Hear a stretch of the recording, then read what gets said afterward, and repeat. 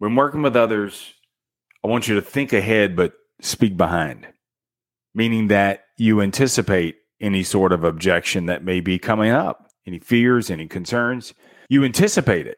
You mentally prepare for it, but you speak behind them.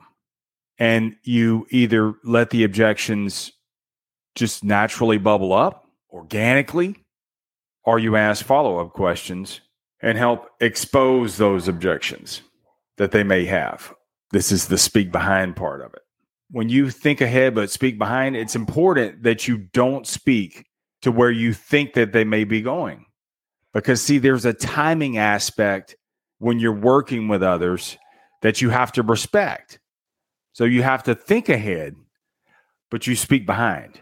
You stay just a cadence or two behind where you think they may be going. This is a magical moment when you can help the objection come up. Not all objections, fears, concerns, most people won't even say it. They won't even tell you what they're thinking. They won't tell you what their fears are. So you've got to learn the art of helping massage those fears, concerns, any sort of objections. You got to help massage those things up. See, it's not a Heimlich. A Heimlich is, tell me. That's what the Heimlich, and that's where so many people go wrong, is because they're performing the Heimlich maneuver, trying to force those objections out. Tell me the objection. Tell me the fear. Tell me the concern. They're trying to force those things out. When someone who is artful at thinking ahead, I see where this may be going. I anticipate it. I mentally prepare for it. But I'm going to massage it. This way it comes up. And I do this by asking follow-up questions that may be leading there. Because there are going to be times, man, where you're asking follow-up questions where you think it's going in a certain area, and then it takes an about face. If you're too abrupt, if you don't respect the timing to it, then you're going to make the situation more confusing, make it worse, and then it's not beneficial for anyone at all. But when you can learn to massage these objections because they're not just forthright and coming up, this is magical because it shows empathy. You understand their emotions. You understand the things that they may be struggling with, yet you don't follow their emotions. You just identify with it. You help massage with follow-up questions. And because you show empathy, they learn to trust you more and they confide in you and reveal what the true objection may be. See, people don't make decisions because they're fearful of making the wrong decision. They don't feel confident enough that they'll make the right decision. And that lack of confidence has just perpetuated in their life. See, making decisions is like a muscle. The more you make decisions, the stronger that muscle gets. This lack of confidence leads to a lack of decision-making abilities. This is why people can't make decisions. So they stall. They don't make new decisions. They either just revert back to what they've always made before because it's easier that way, even though they desperately want a different outcome, or they hope that it just actually goes away and then they just move on with life. And however life shapes up is how life shapes up. So back to my point, when you can think ahead and speak behind, meaning that you anticipate their fears, their concerns, and you help massage those objections up and it comes out of their own mouth, it builds trust between you and the other person that you're working with, but it also helps build trust in themselves. You kind of start giving them their wings, and the more they do it, the better they'll get at it. And they'll have a more confident life because they'll be able to make decisions. And here's what's even better. Even if they make a decision and it didn't lead to the right outcome, they have enough earned confidence that they can recover from the decision by analyzing, adjusting, and aligning with a new course of action. That's what's beautiful about all this. All because you help them come up with the right decision. And it came out of their own mouth, man. See, when you can mentally, physically, and emotionally stay with the other person by thinking ahead, but speaking behind, you think ahead of the objections, their fears, their concerns. You think ahead, but you speak behind them. You're just a step or two behind them, but I think I know where you're going. What you're able to steer and shape their thoughts so that way they can make a better decision, more confident decisions. You're actually empowering them. I mean, think about someone who has done that for you. The people that were thinking ahead, yet they spoke behind you.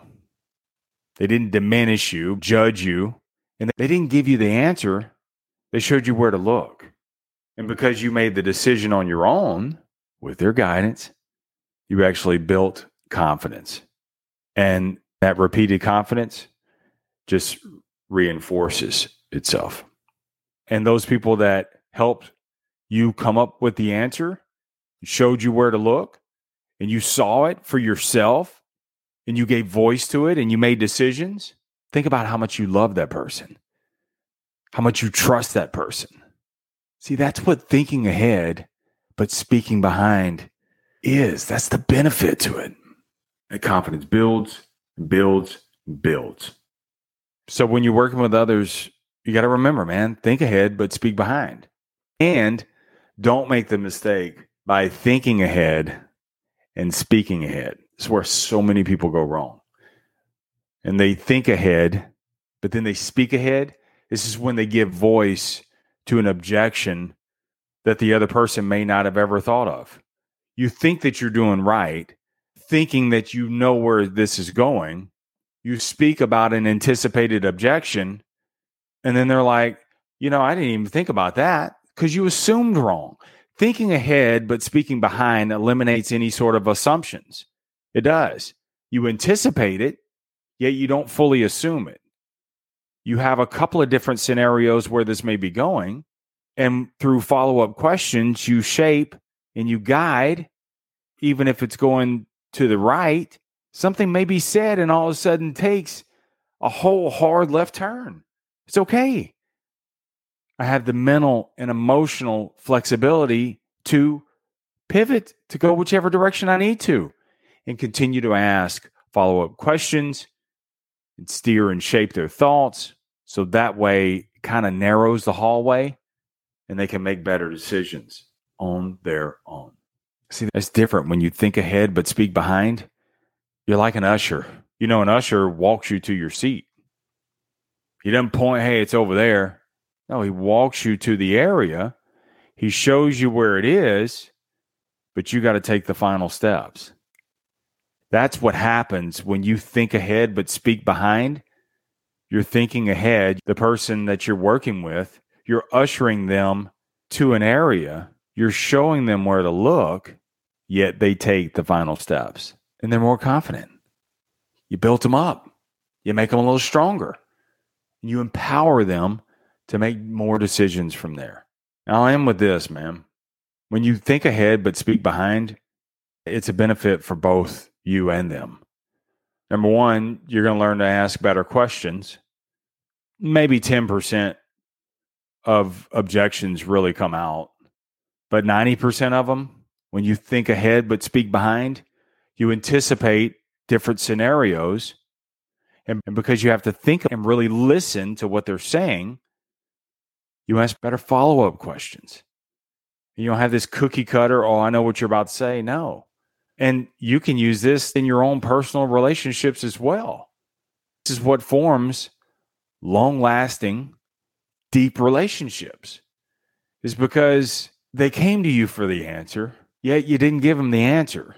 You walked behind them just a little bit. You asked follow-up questions, supporting questions, non-judgmental questions, unemotional questions, showed empathy. You feel their concerns, yet you don't go down the rabbit hole. You reappraise what they're saying by giving them other perspectives to look at, asking questions related to where you think it may be going, but allow the flexibility for them to make the decisions themselves. So just remember that. Think ahead, speak behind. And when you find that you're in a frustrated state, it's probably because you're thinking ahead and speaking ahead, and you're just making the situation worse. Slow the pace down. Slow it down. Am I thinking ahead but speaking behind, or am I thinking ahead and speaking ahead? This is what gets you out of alignment. This is what gives you poor results. This is what makes you judgmental. People don't like to be around judgmental people. They like to be around people that understand their plight, but help get them through these sticking points.